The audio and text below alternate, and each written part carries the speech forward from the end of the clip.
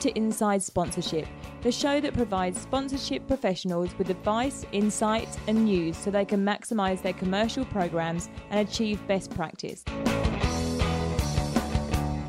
We have contracts for a reason. They set out the rules and expectations for us all to operate in a sponsorship for the good of all, and they set out with all the right intentions to do good work, but also to protect ourselves. But what happens when we get blindsided and things change so quickly through no fault of any of the contracted parties?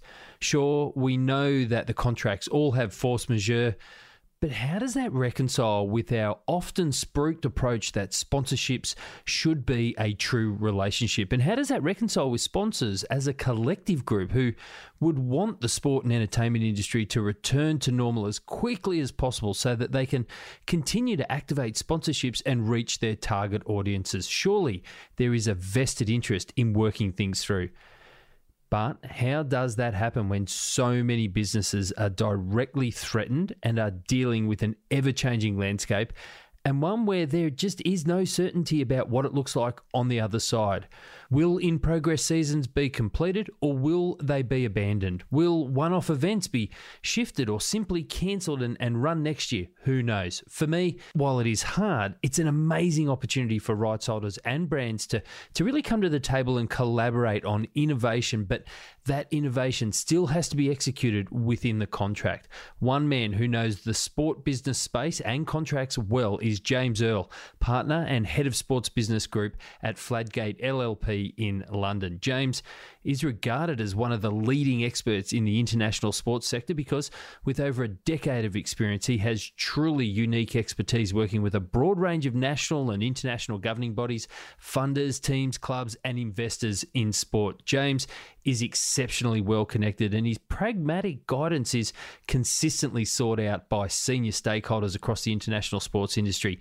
James's deep level of experience in sport comes from working with Manchester City Football Club, the London 2012 Olympics, 2015 Rugby World Cup, and also acting as sole legal advisor to the delivery vehicles for the London 2017 World Athletics and Para-Athletic Championships. James joins us on the show later on to answer lots of questions about how we should all be navigating through this legal space right now. I'm Daniel Loyston, and welcome to episode 82 of Inside Sponsorship. Whether you're an essential worker, still in the office on the front line, or like most of us, stood down or working from home, I hope that you are safe and as comfortable as you can be, and I hope this episode helps a little. Exciting times for me as I have a few shout outs to give, and the first one goes to Tom Huggins, co-founder and chief operating officer at Green Room Digital. Tom connected on LinkedIn and he said, "Hi Daniel, long time listener, first time caller, I guess.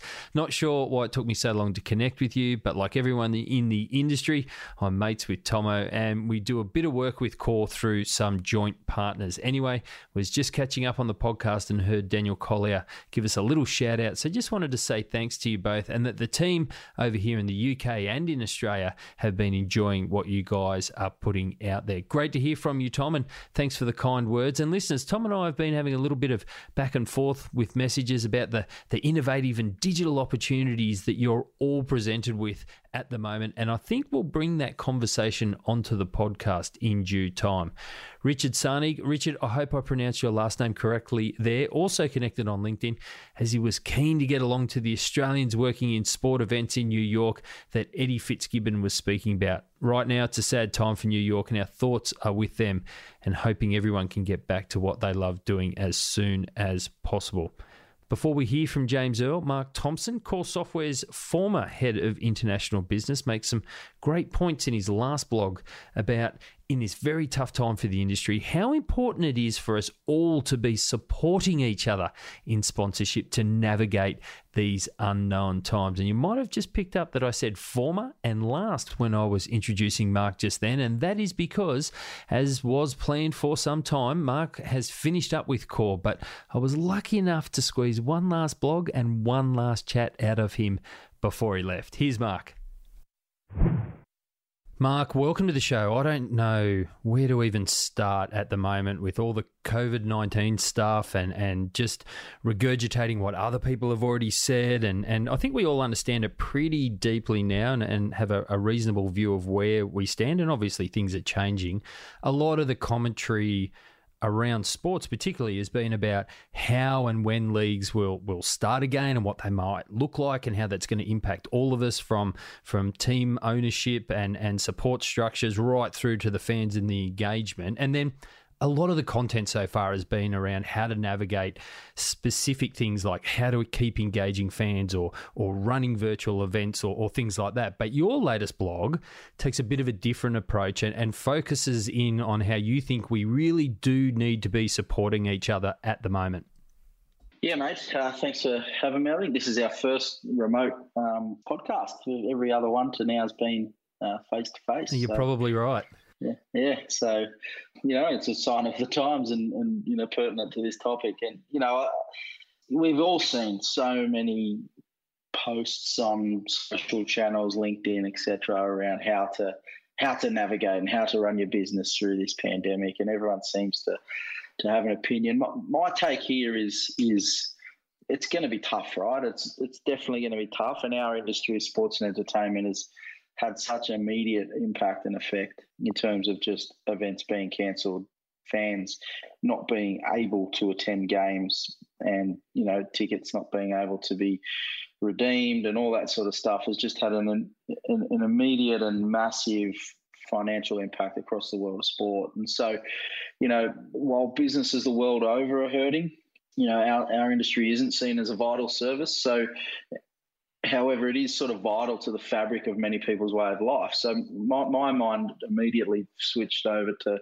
well, this thing has to bounce back quickly to enable people to carry on lives in a really positive manner after this really tough period of time that everybody's going through.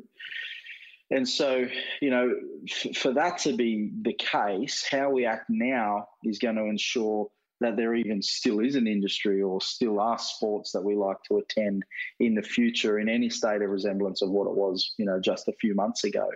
And so I decided just to pen a few thoughts around why people should still support each other, especially within our industry where possible. And I totally understand that there are situations where that can't happen.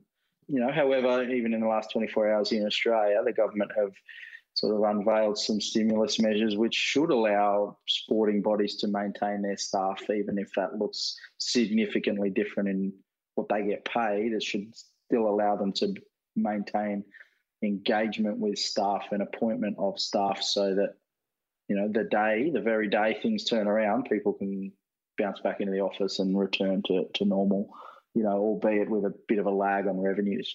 And so that foundation, that support is extremely important. And a lot of governments are doing that. A lot of leagues and governing bodies are also trying to put their own packages together to help maintain the viability of their members and their leagues and their teams and things like that. But for us, do you think there's still value for sponsors in the period from now until when we start to get back to normality? Yeah, you look at the current environment and the immediate fear is sponsors are going to walk away in droves just because fixtures aren't being played. And on the surface of it, I get that. And it's definitely not going to be the sponsorship managers of these brands that are saying, we're out. You're not giving us a fixture, so we're bouncing away here.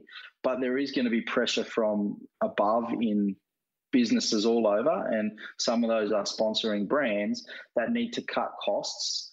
And because there is no surface layer, delivery of content being events, being that sporting fixtures or concerts or whatever, then that's an easy kind of thing to target because that people aren't able to honour contracts. And, lawyers are probably busy at the moment with force majeure clauses being investigated and things. But some sponsors simply won't make it through this period. And so those ones you understand having to kind of really try their best to shut down and stop sponsoring and stuff. But the fact is that people are still engaged. And you and I have spoken for years around good sponsorships being around understanding objectives of partners and delivering value against those objectives. Now, right now is probably a time when we need to cut the contract down in half and, not even look at the assets and actually just try and find the value and the reasons people are partnering each other.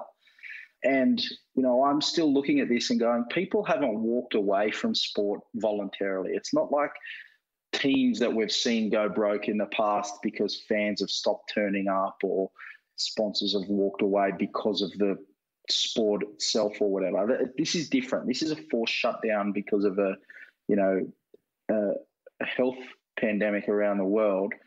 As a result of that, fans are craving content more than ever, right? So rights holders should be assessing the assets they can't deliver. Yep.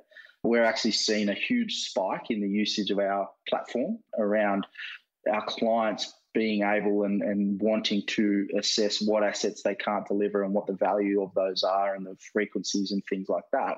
And then sitting down with their brands and working out what can we deliver, what inventory can we create more of to work with partners and still extract as much value as possible. And, that way we are still providing fan engagement needs. We're still providing the ability for brands to connect to audiences that they don't own, that they're borrowing through their rights holder. And, there's no magic wand to suddenly switch that ownership over just because the games aren't playing. So you still got to work on that. And so in my mind, those partnerships that are more thinking about the strategic reason that they are together should still be able to find value through this period, even without things happening on the pitch. I think it's a good point about regressing, might not be the right word, but going back to the basics and looking at your suite of sponsors and brands and thinking, okay, what were the objectives and what were the goals? Because now it's just about how to deliver them, not necessarily about what was delivered. So your view is that we need to obviously keep the ecosystem running, and those stimulus packages from governments around the world and leagues themselves certainly help that. I don't think you're going to get many arguments on that front. But how do we actually work together on that front to help keep the ecosystem running? Yeah, I mean, this thought of mine may very well just be, fantasy. But what I'm worried about here is so I'm not just talking about sport and entertainment, main attraction and content here. I'm talking about everybody within the ecosystem that make it work, right? The vendors, the people that sell merchandise, the bus drivers that get people to the game, the bloke that sells the coffee in the cafe and things like that. It's been on my mind for a while. Actually, prior to the COVID-19 outbreak, I had a conversation with somebody who I really value within the sports industry here in Australia, and think that they, have a huge future in the industry. And they had taken the decision to step away from the sports industry because of the frustrations they were having around how they were being treated by people that they supply their service to, colleagues, and the he said, she said nature of the political game that surrounds sport, right? This is how they explained it to me. And it got me thinking back then, like, we've got to look after each other in our industry to keep the industry together. And then it just happened like 10 days later, then, shit hit the fan and our world as we knew it changed. And this has just highlighted my thought there, right, is that to keep things ticking, we need to keep the people that we know and love, that keep our industry as is, around somehow in our industry. That may include sponsors and clubs and rights holders working together to keep some form of relationship going and some cash flowing through the door. It includes fans not demanding their ticketing and their membership money back because the club hasn't been able to deliver on the games. It includes stadium operators not, demanding rent from their vendors. It includes the people not ripping up contracts because this is an opportune time to do so. And because it all has flow-on effects to other people that derive a livelihood, but not just a livelihood, that derive their passion and interest from our industry. And so my thoughts there are, we need to keep the ecosystem running in terms of keeping people involved, trying to minimise staff layoffs where possible, or if they happen, having some sort of policy that those people get their jobs back if they want them. No questions asked, right? HR process can go out the window as far as I'm concerned to get those people back into jobs. help small businesses and suppliers get through this time so that they're still there on the other side, because that's the big problem. And I put a post on LinkedIn today to say, big sport business, the big professional leagues have run the sport as big businesses for some time now. And so therefore they have been able to be a little bit flamboyant with their spending. And we've seen in Australia two occasions of that recently come out in the press around, player pension funds being utilised and things. And that's now going to change. Post this, the way sport is run is going to take a while to get back on its feet, but it's also going to change the long-term outlook on how sport operates so that we are better insured and prepared for if this situation is to pop up again. And then I thought, well, you know what? The sports and entertainment industry is really lucky because there's a whole bunch of grassroots sporting organisations that live their life like this. I was general manager of Wilringa Rugby Club, and I remember a time there where if I made a $500 decision, that was the wrong one. That could have had a critical impact on our business being able to trade solvently, That's how tight to the line that used to run. And we were trying to, keep 5 teams on the field with jerseys, with coaches, with medical equipment, with physiotherapists adhering to laws. But then, every now and then New South Wales Rugby just go, you're not getting your $110,000 grant this year. And small business would maybe, their son might have stopped playing, so their sponsorship ended. And so grassroots sports literally live and die by things coming and going like that, and they run on the smell of a oily rag regardless. And that takes a lot of skill, right? There's a lot of lifetime sports administrators that get paid. It's their full-time job, but they operate in that space. Those skill sets are now coming to the forefront, and I actually think that some of the big bodies could do worse than getting a few of those people in to help shape up how business is run at the top end of town. Some of those guerrilla tactics. And it always struck me as a bit of a paradox with sport particularly, because on one hand we speak about sports being professional and big business, and then on the other hand we talk about sticking together and being a family. And you spoke then about sticking together and looking after each other to help ensure that we all bounce back, and we talk about sports and clubs being family, and probably never before is it going to be more important around that point that you make about looking after everybody in that ecosystem, because you mentioned everyone in the game that makes it work, and that clearly includes fans, and you've got to plead to them.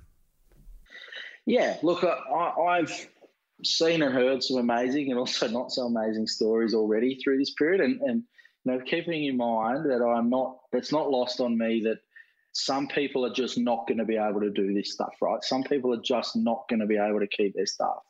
Some people are just not going to be able to keep their sponsorships. I get that. But those that are looking to exploit this situation for a short-term gain, they're the ones that are going to lose out themselves in the long run, because I saw a Facebook post from the president of Warringah Rugby Club, the Rats, who I used to play for, so I follow them online. And Phil Parsons is the president, and a guy that I respect. I played with actually, and he's has worked in big business for a long time in a senior role. He's got his head switched on, and he made a post that I thought was just brilliant, and it made mention that the club was hurting, but who isn't? And he called that out. Like, we're no different than everyone else. It called on fans to continue to buy membership and make donations to their foundation, which is tax deductible, which helped those in need and for junior development to ensure the club was still there next year, right? But then what it also called upon is we reach out and we call upon our sponsors year on year to support our club. And as I was reading, I was going, oh, here we go, another generic post of asking for sponsorship in this time or whatever. But it wasn't. It was the opposite. What it was we call on our sponsors year on year to keep our club afloat, and now more than ever, they need our help. Sponsors of this grassroots club are small business owners in the majority, right? And so what they had done is created a partner portal with links to all their sponsors and what they do. They're encouraging all those fans that had seen the benefit of those sponsors supporting them for 75 years to now return the favour. So go back and transact with your sponsors over any other business. Link with their, with their support being vital to the club. It's now time for the club to repay that. And by keeping that ecosystem alive, by buying from our partners that have supported us and kept us alive, means that they will still be alive. And when we come out the other side, they will then support us in return. And that's the ecosystem, right? That's the ecosystem I'm talking about.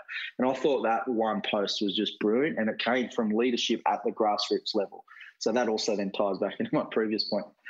But contrary to that, I also have seen posts from fans of other sporting team sites demanding their money back for their membership. I mean, there's a lot to say on that, and if I'd had a few beers, it would probably get, very animated. But I just got one simple message, right, to those people. They didn't buy their tickets so they could go and watch the sport, because you can go watch the sport anyway. You can go and buy a casual ticket. You can watch it on TV. You can stream it. There's so many ways to consume it. People buy their membership tickets because they want to support their club and show their support of that club. So if you want your club to be there when all this passes, then that is not the best behaviour to make sure that that's going to happen. I'm positive clubs and sports will return the value back whenever they can. It might take them some time, but, I wouldn't be blaming them for this and the fact that they've had to, make some changes and whatever. And I certainly wouldn't be putting any unnecessary pressure on them, because I'd hate to think what's going through there over, especially in the sports and entertainment industry, where livelihoods of athletes and entertainment and talent has literally been put on hold, and they're not just dealing with one, they're dealing with many, plus staff, plus suppliers, plus venues, plus broadcast, plus governing bodies that are making decisions that impact them without their input, and then they've got to manage, and then government on top of that, because most of them have funding and things based on, playing matches and things like that. The one thing fans can do is actually support their clubs. I saw a thing the other day where people were pledging their membership for next year already, and the Canterbury Bulldogs family club in Sydney, they've got a fan group that has started asking people to renew their memberships now. And I think that's good, and that's what's going to make sure people survive, because there will be some that don't survive because of everything crumbling down around them. Any other great examples you've seen over the last couple of weeks since this all exploded about how people have been working well together to support each other? I've seen some really good sponsorship-based activity. We've had Danny Macklin from Leyton Orient. He has had some great examples there of a partner re-engaging with them to A, support them, and B, off the back of some really cool innovative stuff they've been doing. But we also, closer to home in Australia, we've seen NIB publicly come out and state that the people they sponsor need them more than ever right now. And so they have pledged their support that they won't be walking away. Telstra have done an automatic rollover of all their partnerships for 12 months. Regardless of where you are in the term, they've rolled over an additional 12 months to help people through this, to give them some certainty. And so Telstra can make, their renewal and re-engagement decisions based on business as usual rather than business as now. And what I think about that sort of stuff, and I think, those people get it, right? Sponsorship's not short term. And anyone that thinks that a 1 year hiatus, maybe 2 year, change in how things run is going to impact their sponsorship, well, they're probably not in sponsorship for the right reasons, because successful sponsorships are long-term. They're strategic. They're about pivoting and changing how you engage with people based on how your business changes or how the audiences change their behaviour. And, I think that there's actually going to be a massive hockey stick on this right now. We've gone from where we were, we've gone down, and we're probably at the bottom of where we've ever seen it, and hopefully all of us ever will. And then when it comes back, it's going to bounce back hard, right? We're going to see sold-out stadia. We're going to see people watching live sport like never before. The engagement's going to be huge, because you don't know what you've got till you've lost it, and we've currently lost it, right? And so I think the engagement in everything in everyday life is going to be much more appreciated, and people are going to really get behind it. So sponsors that can hold on through this and see through it, they'll get their value returned. And I think it highlights the saying or the focus that we tell people, and the whole industry talks about over the last 10 years or so, is that sponsorships really are about relationships. And when a relationship needs help and it's not going so great and we need to pivot a little bit, you don't just walk away from it. You dig in, you figure out a way to make it work, and you understand that it's a long-term play. Well, just before you go on to the next point, Mark Cuban wrote something. I mean, he owns the Dallas Mavericks and is heavily involved in sport and entertainment. And he wrote something the other day, more generic for business, was like, use this time to start a conversation with your future customers. And that's what my message is to sponsors, is people are looking for content now. We actually might see we've got more people engaging in content than were before, because before it was always there. So use this time to start trying to engage with them now and create that familiarity and conversation so that when things get back on track, you can have some bigger wins. 100% agree. Now, it's usually at this point I say, do you have any travel planned, and where you're going to be, and who wants to catch up for a beer or a coffee or a chat about sponsorship? But you don't have any travel planned because you're finishing up with Core. I am, mate. So, a lot of people would realise that we sold Sponserve to Core in 2018, the end of 2018. So there's been a pretty standard exit plan off the back of that, which was actually the 31st of March all the way along. So, my step away has got nothing to do with the coronavirus, actually. It was always going to be on this day. It's just unfortunate it's not going to go with the big party. Although I've had a few of those in the last few years. So I'll live.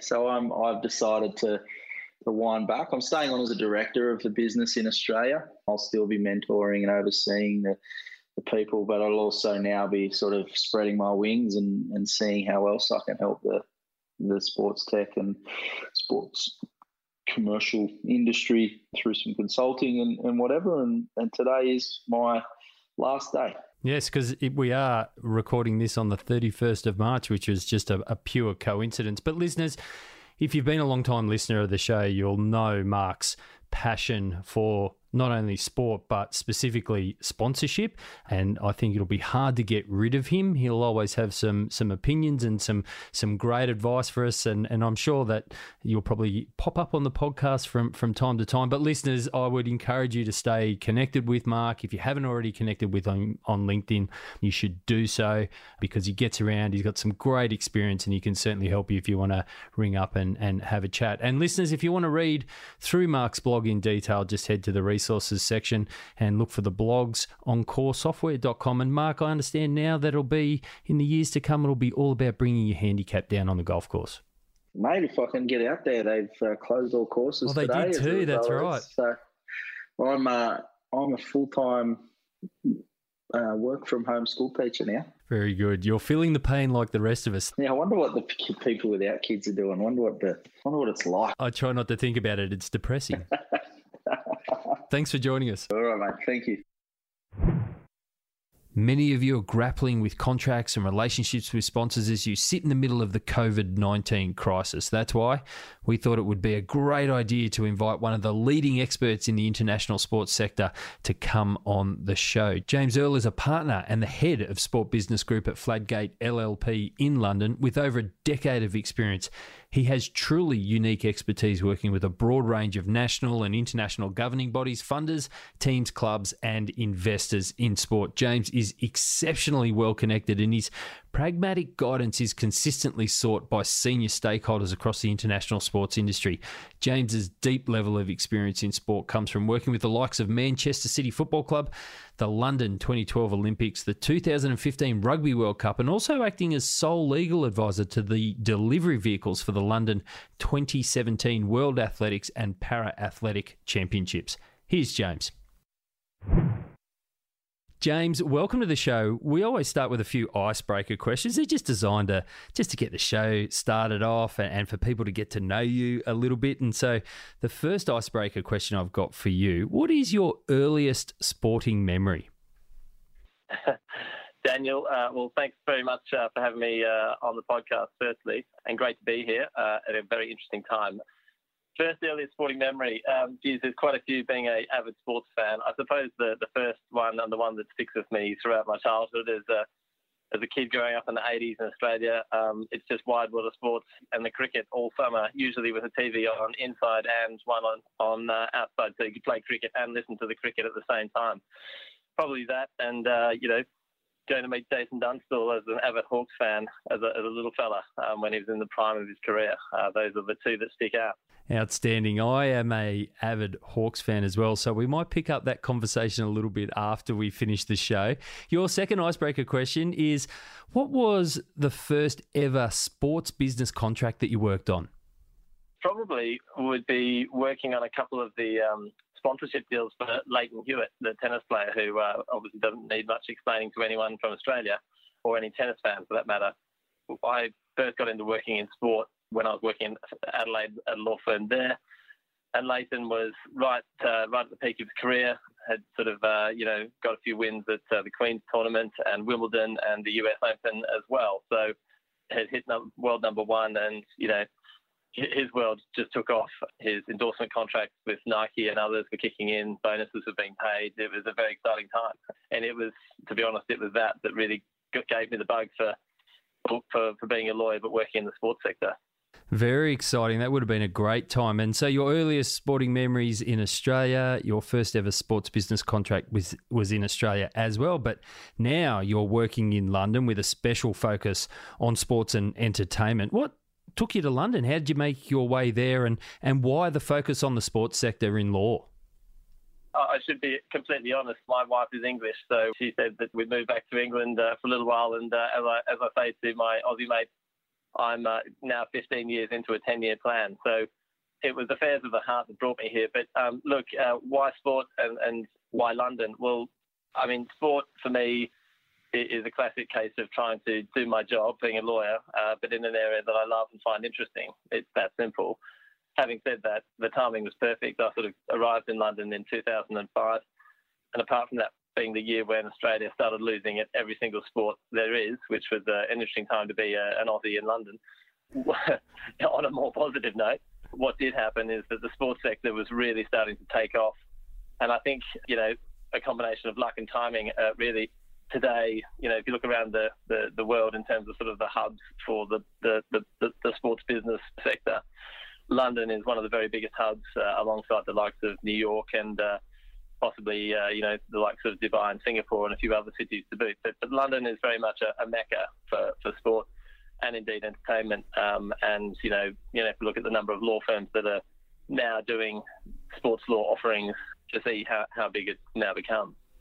A Hawks fan, an English wife. We have a lot in common because my wife is English as well, but I'm the opposite. My wife came to Australia in 2003 on a 2-year plan, and we're still here. But back to you. Explain to us the different areas of sports and entertainment law that you focus on within Fladgate.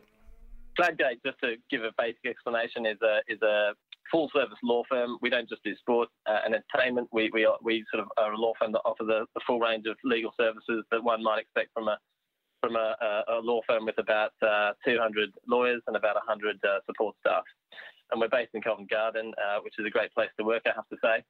But in terms of what I do, I head up the sports business group. What does that mean in plain English? Well, we focus on all aspects of the sports sector. There's no bit that we don't like working in, or, whether that's a type of service or a type of sport. Some good examples of what we specialise in, though, would be sports investments and finance. So that's buying and selling assets in sport, be it companies, clubs or assets, events as well. And then in terms of the financing side, today sport is a massive industry. It has huge cash demands, and there's a very big area has grown to essentially finance the requirements of sports businesses, particularly football clubs, but not just football clubs. We also work in things like entertainment finance as well. So that's financing concert tours, promoters who will take on the risk of tours, and then all of the people in that supply chain as well, like agents, and then digital rights holders who will be doing the music publications as well. Other areas we focus on are, of course, the sort of the core area, so commercial rights exploitation in all its forms. So that's, everything from sponsorship and endorsement right across to brand partnerships and a lot of, sort of activity related to the retail sector, for example. So we do a lot of branding work with sort of major brands who will often get to know us through sponsoring or doing branding activities in sport, but then we'll work with them in other areas as well. We also do a lot of, sports litigation. Let's be honest, sport loves a fight, and that's not just on the field. So we have a team that specialises in all sorts of litigation in sport, which is a pretty specialised area. So I could go on, but I mean, our sort of mission in life really is to be able to sort of, help someone buy the club, help them run the club, help them grow the club as a sort of an example. And we try to sort of be end to end so that we can understand every single part of the sector, but to do it credibly as well, which is obviously a big challenge, but it's extremely good fun trying to meet that. It's a great explanation, very extensive. You mentioned before it's an interesting time to be talking to each other, a challenging time. How are the clients of yours and your contacts within the wider industry coping with COVID-19? Is it a bit of a situation where everyone's just trying to maybe defend and shore up their own positions before they figure out what to do because they're of so much of the uncertainty? Or is there a real genuine commitment to work together on the issues that they're facing? I don't need to tell anybody listening to this that this is a very difficult time for just about everybody in some way, shape or form, not least because of the uncertainty that exists. People just don't know, for example, how long this is going to go. What I think we can probably all agree on is that the longer this situation continues, and in particular the longer that it means that just about all forms of professional sport can't operate, then it's going to cause increasing levels of harm to that ecosystem at all levels. Our clients are finding it incredibly challenging. They're turning to us for answers, and as a lawyer you want to be able to always give the complete answer and to give the absolute end-to-end advice. The problem is that even for us, there's only so much you can do at a time when things are constantly changing. The situation is, by all accounts from the government here in the UK, going to get worse before it gets better. And certainly it doesn't look like, life as it was before will be returned to. We'll be returning to that, for a good couple of months at the least. Right now, people are taking stock of the situation and understanding what their positions might be, or including what rights they do or indeed don't have. What I think has been endearing, at least for now, is that the high majority of situations that we know of or are working on, people have been prepared to recognise the situation for what it is, which is something that people simply did not see coming. In a lot of cases, their contractual arrangements didn't necessarily fully cater for this sort of delay. And therefore, there is a degree of forbearance, if you like, on one or both sides. Clearly, the big question is how long is that going to last? Because at some point, commercial pressures will have to bite, and reality might set in, or at least begin to look different. Well, let's hope that doesn't really eventuate too much. You talk about those considerations, because the reason I asked that question is because we are seeing a number of global brands either just not paying installments on sponsorship contracts or just exiting contracts altogether due to COVID-19 issues. And legally speaking, what considerations do need to be made by either party in the current environment to either both protect or open up discussions on the current agreements that they have in place? That's a very complex question, but I think the considerations that people really need to take into account right now are, clearly, what is your contractual position? Do you have something that allows you to force a particular position if you don't manage to find the type of amicable arrangement that might suit you? Or is it the case, as we see quite often, that people don't have a robust position, so they need to try and use, negotiation and goodwill to try and get some kind of, sensible result, at least for the time being? The bottom line is that, people have paid money to receive something, and they're not receiving it in many, many cases, be it a broadcaster or a sponsor or similar. It is reasonable for them to ask at some point, if we are not receiving that, what are we going to do about it? Plenty of contracts will often have certain types of refund mechanisms, but I have to say, we are aware of a lot of situations where, contracts are a little bit silent on this situation, and that is meaning that parties have to sit down and try and work something out. But the problem you've got is that normally parties act with a fair degree of certainty as what they want their time frame and their ideal outcome to look like. And even if you know that you're not receiving what you should, you're not actually sure right now what the alternative needs to look like. I mean, is it a full refund? Is it a contract termination? You've got to remember that, for sponsorships, big sponsorships, quite often they will fit into a much, much bigger brand strategy.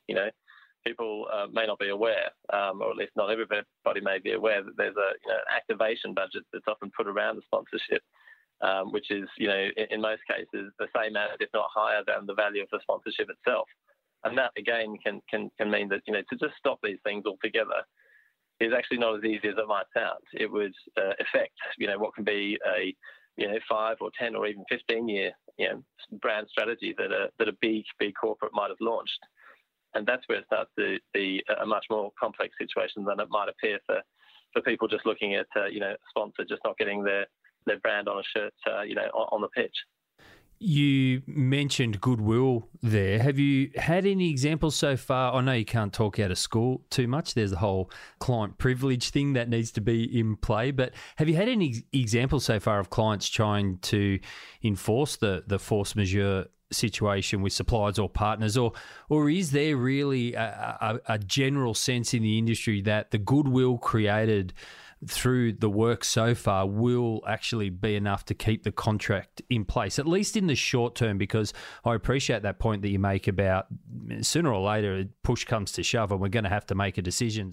Absolutely. Everybody who has some sort of exposure to the situation, whether you're a rights holder, a sponsor, or indeed just someone in that supply chain, an agency, a supplier, everybody will have reached for their contract, or if they haven't, they need to. And the first question, even if you're not a lawyer, you will be aware of the concept of force majeure. Just to explain a basic legal point, but one that's just important for people to sort of understand. Force majeure is a legal concept which talks about, essentially things happening which are outside the control or foreseeability of either party. What is important to remember is that you still need to have that kind of clause, that concept recognised in a contract for it to be something that you can rely on fully and effectively. You can't just sort of say, oh, well, this has happened and therefore I can terminate the contract. You need to have these sorts of rights in a contract in order to do that. So that's the sort of the first point to note. But in terms of your question on goodwill, and I think this is probably a sort of a more relevant thing right now, people will look at their contracts and they will see what do they have. What we are finding is that even for sort of quite complex agreements, which do have these force majeure type provisions or similar, cancellation, suspension type provisions, a lot of them don't necessarily fully contemplate what's going on right now, or, as is the case, quite a few things we're working on. We have people with events that are booked in for, sort of late summer here in Europe, so that's sort of, July, August, September. They've hired venues, for example, or we work with venues that have been hired out. As things stand right now, all of those events and all of those venue hires and so on, which, and often will run into, several £100,000 to hire venues, if not, event costs costing millions. These things can happen right now as we stand here today, because the interventions of governments all around the world only run currently to sort of, in some cases April, some cases May, a few straying into June. Force majeure says generally, if you are affected because of something outside of your control, then your obligations are suspended. And the big question that's going on right now is, hey, if we had to hire you the venue today, of course we couldn't do it. But if we have to hire it to you in September, well, right now we can do it. And the problem you've got is that both sides need to get some kind of commercial and pragmatic agreement to say, hey, let's be honest, it would be reckless to try and sort of keep promoting an event at a time when it's just so likely that because of what's going on right now, it is increasingly unlikely that can go ahead. So the question is, when is too far in the future to be able to say that? And both parties will often have a different view on that, particularly if, one party, needs to get out of making a payment or indeed get out of making a refund, as the case may be. force majeure is clearly a focus point for your clients and everybody that they're involved with there at the moment. But is there anything else that people are focusing on in terms of clauses or areas of contracts? Are there any particular areas of concern that are consistently popping up apart from force majeure that people are trying to work through? Payment terms obviously is an area of focus because everybody is hitting the brakes on their budgets right across the board, whoever you are, or at the very least is appraising money going in, money going out. So people will be looking to try and sort of delay or stall where they can, if that is necessary to sort of prop up their business or shore up their balance sheet. I think one other area that's relevant to this conversation, because I'm conscious we're sort of focusing a fair bit on sponsors and sort of what happens there. A lot of well-drafted sponsorship agreements will often have a provision that allows the rights holder, so the stadium or the club or whoever you are in that scenario, will allow you to sort of provide alternative rights in the event that for some reason you can't provide the rights that were to be acquired. Sponsors will often resist this type of provision, but it is often in an agreement in some way, shape or form. The big question, of course, is what is a suitable alternative? Is there a suitable alternative? You'd have to say that, in some cases, the answer to that is probably no. If you are the shirt sponsor, the main shirt sponsor of a football team, and you're expecting to get that brand on broadcast footage all around the world, the reality is right now that is not happening. And is there therefore something instead that can be given as an alternative? The answer quite possibly is no. So you're seeing a lot of parties trying to sort of work out what they think is a reasonable compromise. I think it's fair to say that on average, a lot of rights holders are going to struggle to fulfill their commitments right now because there just is nothing that would be a suitable alternative. Sponsors, I have to say, certainly in our experience so far, have on the whole been pretty understanding of that. But I think what a lot of people will probably understand is that patience and that reasonableness probably can only last so long, and I think that's understandable because of the, as I said before, the commercial realities of what's going on here. You have paid a lot of money for something, you are not getting it. What is going to happen? Oh, I think that's a fair point. The term unprecedented keeps getting used, and of course, rightly so, but because of how this situation is unprecedented, are there any areas of contracts that you're seeing that are coming to light that people are realising are just not robust enough to cover off something like this, and it's leaving organisations, whether that's rights holders or brands, exposed right now? I certainly think it's fair to say that not a lot of contracts that we've been looking at fully deal with this situation. Hindsight's a great thing, but we all know what it's like to be in the heat of negotiating a deal, to get the deal over the line, and people sort of getting frustrated at wanting to sort of get things done and sort of move on. And obviously, at that time when you're negotiating a deal, understandably, and I've been in these situations many times, the principals, the parties, might not be too focused on what happens if there's a pandemic, because for a start, up until a month or two ago, that hadn't really been a big issue for sport ever. What we are therefore finding is that, there might be provisions in agreements that deal with kind of, early termination or non-provision of rights. What you get in a lot of cases, though, is that as sponsorships have become increasingly complex, they're not just about, in-stadia advertising, for example. They have huge exposure to digital rights inventory and exposure to data, all things which are good. On the one hand, that has meant that you've got rights holders selling a whole lot more. On the other hand, it means that there is a sort of a much bigger pie. And quite often you find that the fee that is paid by a sponsor is not allocated to each of those different sets of inventory in terms of the sponsorship rights. And what that means is that it's far more difficult to then decide what the cost of non-delivery of, say, the in-game inventory is versus, say, some of the, shall I call, off-the-pitch inventory, which is increasingly being delivered, in formats like social media and similar. So that is an area of debate where we see quite a bit of discussion. Sponsors will say, well, let's be honest, the main part of this deal was for us to have live matches televised, and the other stuff was sort of peripheral. Of course, rights holders will say, well, is that really the case? Because I think it is widely agreed now that, digital media is and data usage in sponsorships is one of the very biggest areas of growth that we've seen in the last probably 10 years. So, it's an interesting debate, but one where the contract is often not giving the answer immediately. Well, I've asked all of those questions so far because I'm reminded of something that somebody pointed out to me earlier on this week, that Ricardo Ford, who's the head of global sponsorships at the Coca-Cola Company, has recently spoken about how, as of right now, there is nothing more important than a good contract. And if I think I could see you right now, you're probably nodding your head. But as a general question, rather than just a crisis-focused question, do you think generally there is enough knowledge amongst the industry on what a good contract in this space looks like? I think there is. Like I just said a little earlier, right now people have a huge amount of pressures to deal with. There is no point sitting in an ivory tower being the wise owl lawyer telling them what the best contract should be and what theirs doesn't say. I would agree with your comment. Yes, I would always advocate people taking a little more time, and unfortunately that might attract a little more cost. But getting the contract right, and also doing a bit of future proofing, sort of road testing it, putting it through a few scenarios and seeing what comes out.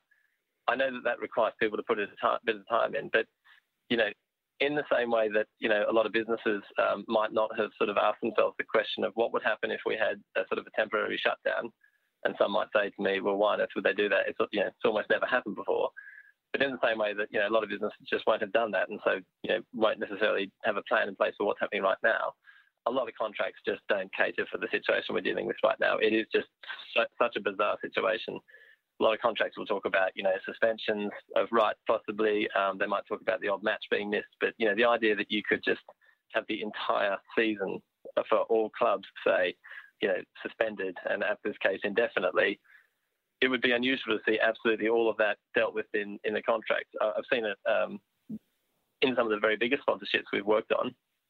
But like I said before, people are not often prepared to go to the very end of the detail on situations like this, because it requires quite a bit of drafting, and it also requires quite a bit of thought. I would always recommend it, but it just is the case that as I say to clients, the best deals are ones where the contract lives in a filing cabinet and never comes out. It is there to act as a rule book to maintain and monitor the relationship. But, a lot of great sponsorships are down to the relationship and the synergy of the two brands. And, even some of the biggest ones we've worked on have had very little need to go back to their contract. Of course, what's happened right now has meant that everybody is doing that and starting to realise what their world looks like.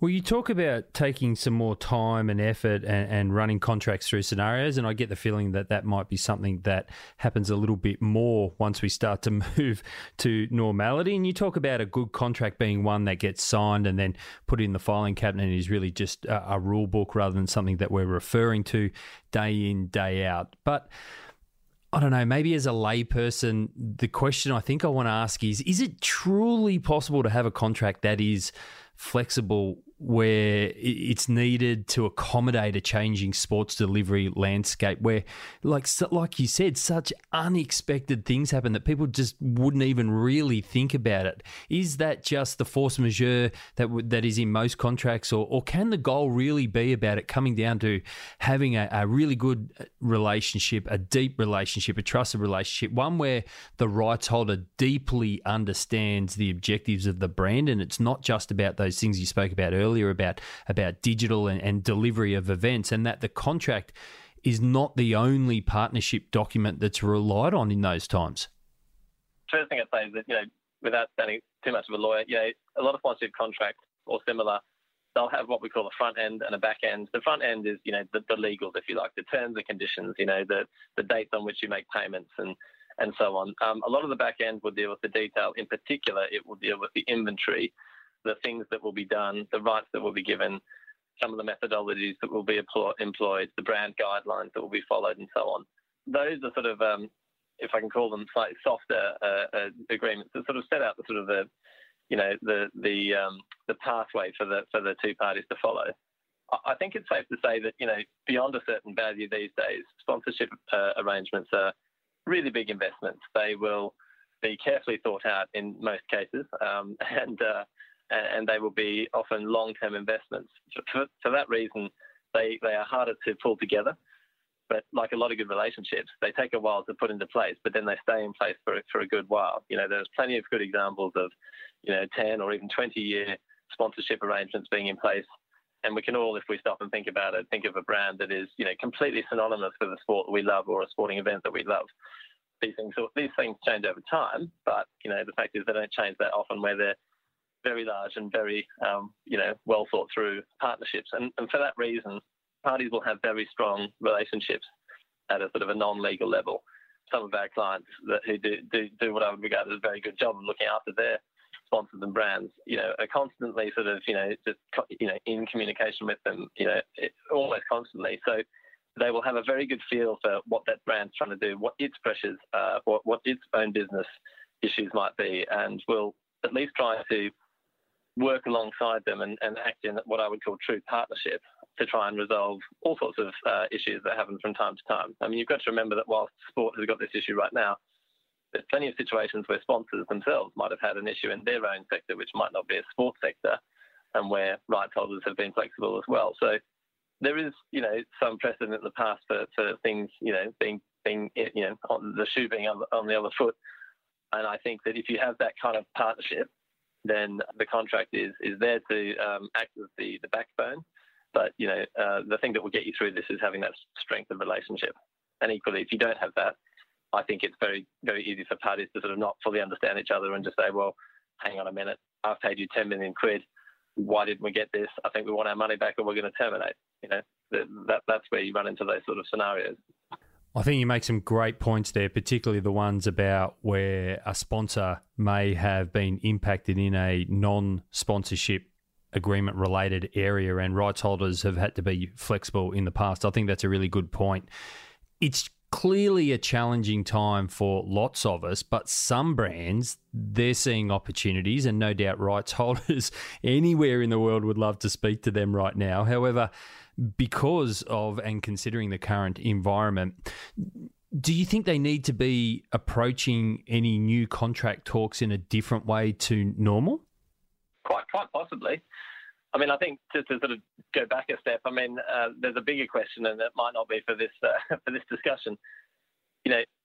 Coming out of this situation, you mentioned the word unprecedented earlier, but I think another word, another word that's, or another concept that I hear a lot is sort of, irrevocable or irrevocable change. That what is happening right now, not just in sport but in life, for all of us, is going to lead to some sort of step changes in what we do, how we live, and so on, which mean that we might not go back to the way things were.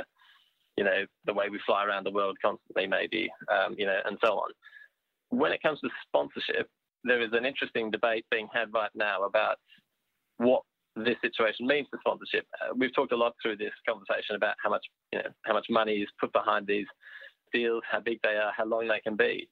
By no means is this situation going to kind of spell the end of that. But I think it has asked a question in the boardroom of sponsors all around the world that's probably never been asked before, and that is, well, hang on a minute.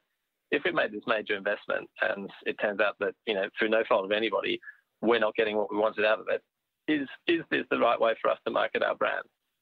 Or is there a better way or a different way? Or should we take that big salami and slice it into a lot of thinner pieces and spread it in different ways? I'm not saying that I think that is what should happen, but I think it is fair to assume that these questions will be asked, and it will cause a bit of pause for thought for some sponsors, at least, who may have been quite materially affected by what's going on right now. What should rights holders be doing, out of all of this?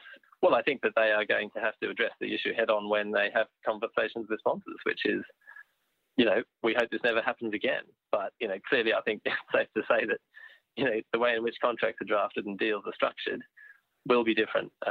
That point I talked about earlier, if you had, say, 10 things in your rights inventory, it won't be unusual to see possibly the fee allocated to each of those, in dollar or percentage value, so that the answer is quickly obtained as to what might happen if one or more of those pieces of inventory isn't delivered.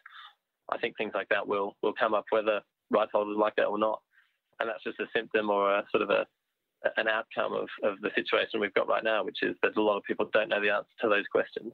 Been lots of great points so far, and I want to sort of shift the conversation or the questions to how you see us coming out of this, and you started to allude to it there with changes in contracts. But following on from all those things that we've spoken about, let's say a rights holder sitting there listening to the podcast, you've made some great points, you've got their brain ticking over immensely. What would your 60-second, I know we shouldn't ask for this from a lawyer, but free of charge legal advice be to both brands and rights holders who might be worried about their contract, but they've just been sitting back stressing about it and haven't really had any conversations about it yet?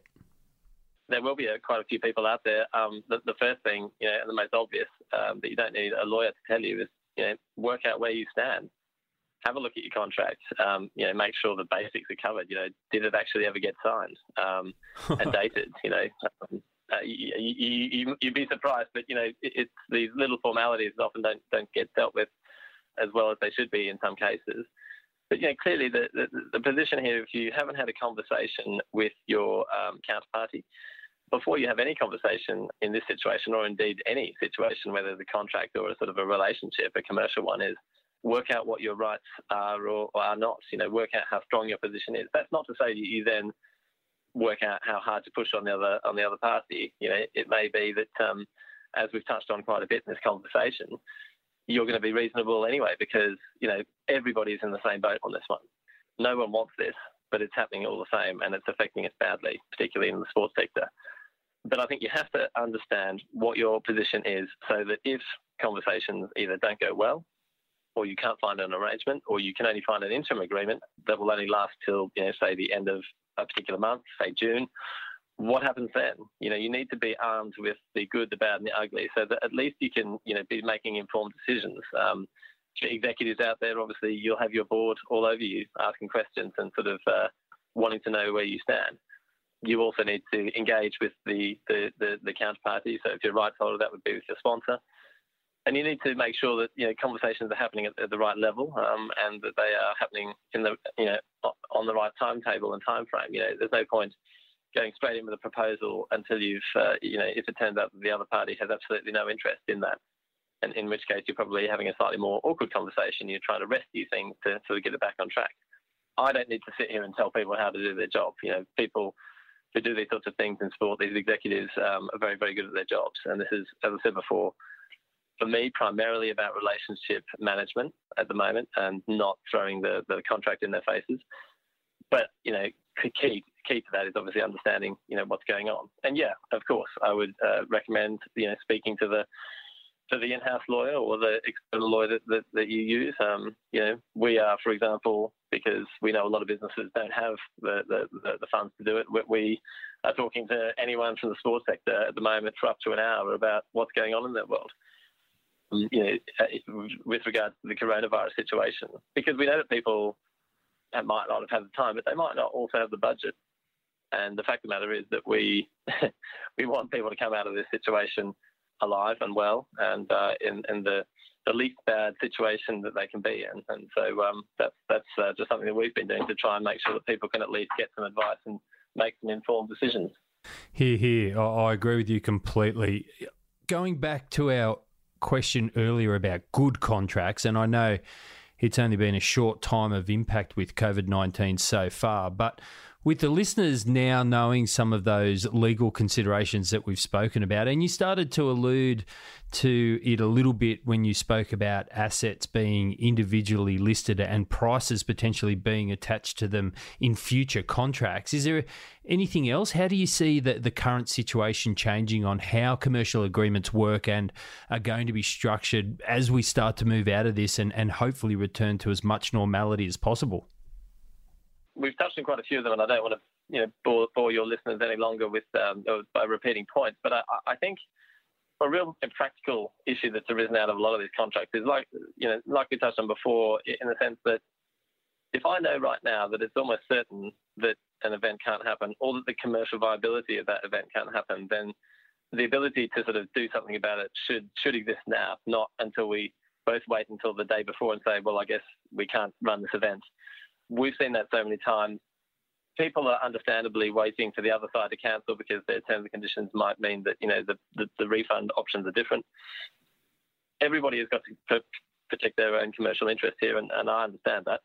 But I think that, certainly if we're advising people in the future on either side, we will be just sort of saying, listen, the fact of the matter is this has happened. And unfortunately, whilst we can see that the world is learning how to deal with COVID-19, and we can see that numbers are being stabilised and falling in some countries which have been badly affected, what seems to be pretty clear is that this situation isn't just going to go away. This is unfortunately not a war with an enemy where you can sign a truce and that's it. There could be a second wave of this situation, and whilst I absolutely hope that does not happen, I think that anybody entering into any kind of deal going forward needs to take account of the fact that, as I said before, I think the world will be irreparably changed in some ways, and therefore, as we draft deals in the future and work with our clients, we'll be making sure that obviously they have the right level of flexibility, because that's been the very biggest finding for, I think, just about everybody, if they're honest with themselves, is that their contractual arrangements have probably not been as flexible as they would have wanted, whatever side they are on. And so the question is going to be, what further flexibility do we need to get out of agreements, get into agreements?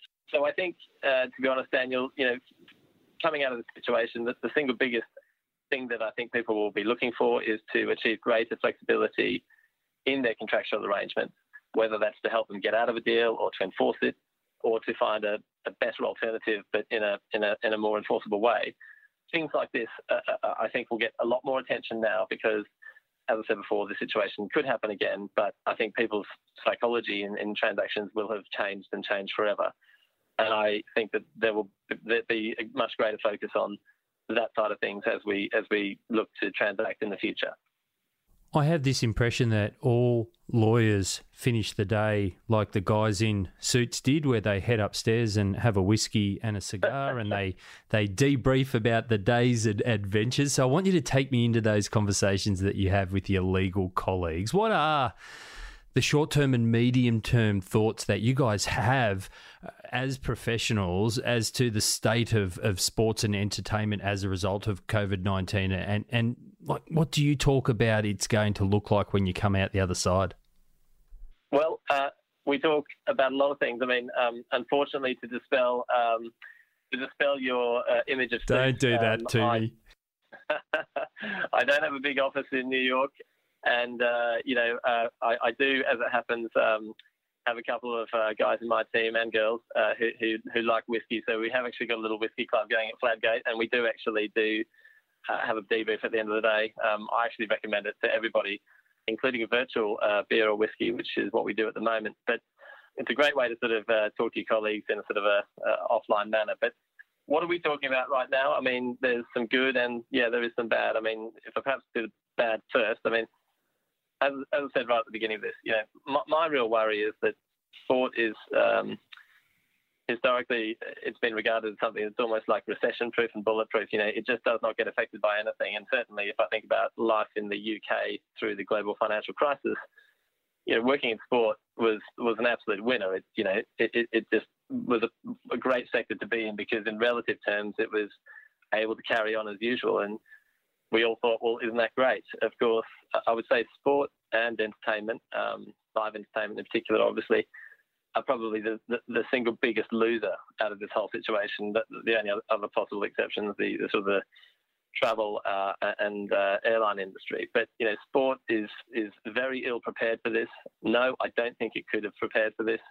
All the contracts in the world can't deal with some of the situations we're dealing with right now. And my worry is that, particularly sport has so many small to medium-sized entities who are critical to that supply chain.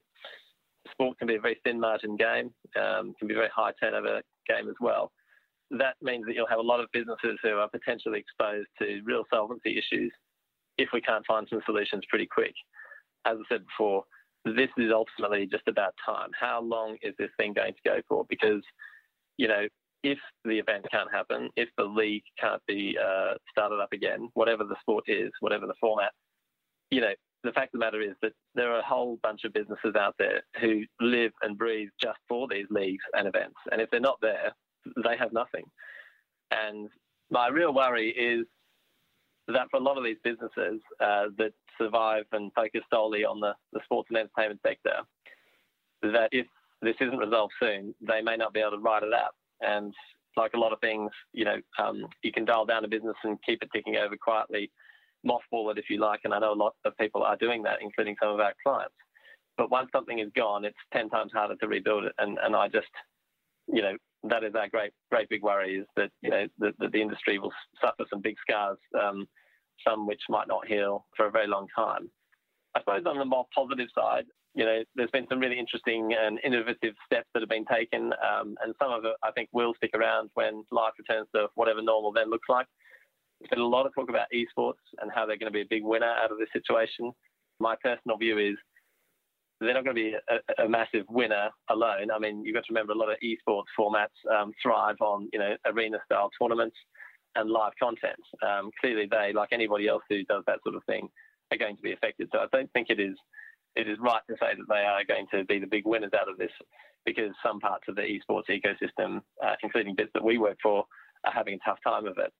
That said, the great news for esports is that I think it has got onto the, it was probably already on the agenda of a lot of traditional sports clubs, leagues, etc.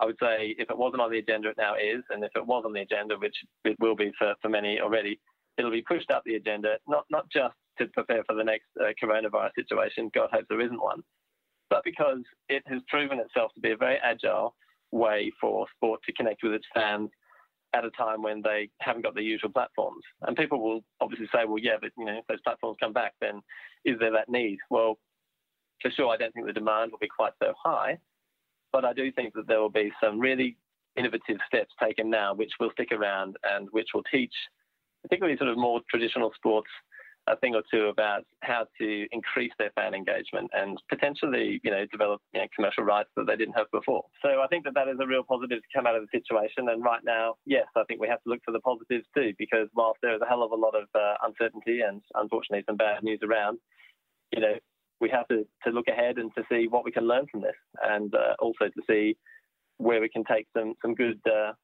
findings and to sort of develop those into the future. Great to finish on a positive note.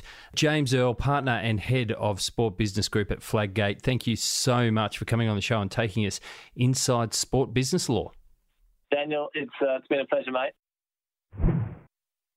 So many tough situations and scenarios for us all to work through right now. And I'm super proud of how I've seen some rights holders and brands work through this together, and hope that we can all support each other and help the industry return to normality as soon as possible. I'm keeping an eye out for organisations adjusting and being flexible in this time so I can share some of the amazing things that they are doing. So please, if you see any cool stuff, big or small, send a link my way so I can include it in a future show and hopefully provide some inspiration for you all. I am mulling over and looking to put a show together which is kind of gathering a bunch of mini examples with some commentary from industry experts, almost like little mini case studies, if you will.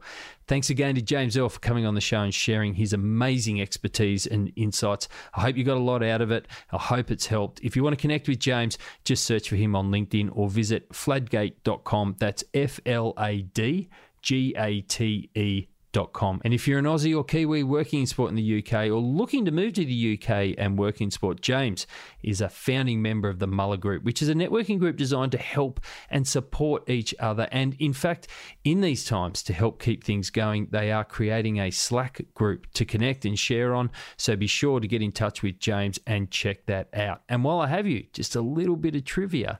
The Muller Group takes its name from Johnny Muller, who was a leading Victorian cricketer who led the famous 1868 Aboriginal cricket tour of England. And it was famous not just because it was comprised of Aboriginals, not just because it was the first Australian cricket tour of England, but in fact it was actually the first organised group of Australian sports people to travel overseas. Interesting stuff. That's a wrap for episode 82. Thank you so much for joining me, and stay safe. If you want to connect with me, you can do so on LinkedIn. Just search for Daniel Oyston. That's Oyston. And if you do, I'll make sure I give you a shout out, just like I did for Tom and Richard. Until next time, I'm Daniel Oyston. Thanks for listening to Inside Sponsorship. Thanks for listening to the show. For more episodes and to subscribe to the show, search for Inside Sponsorship on Apple Podcasts, Google Podcasts, or wherever it is you listen to your podcasts.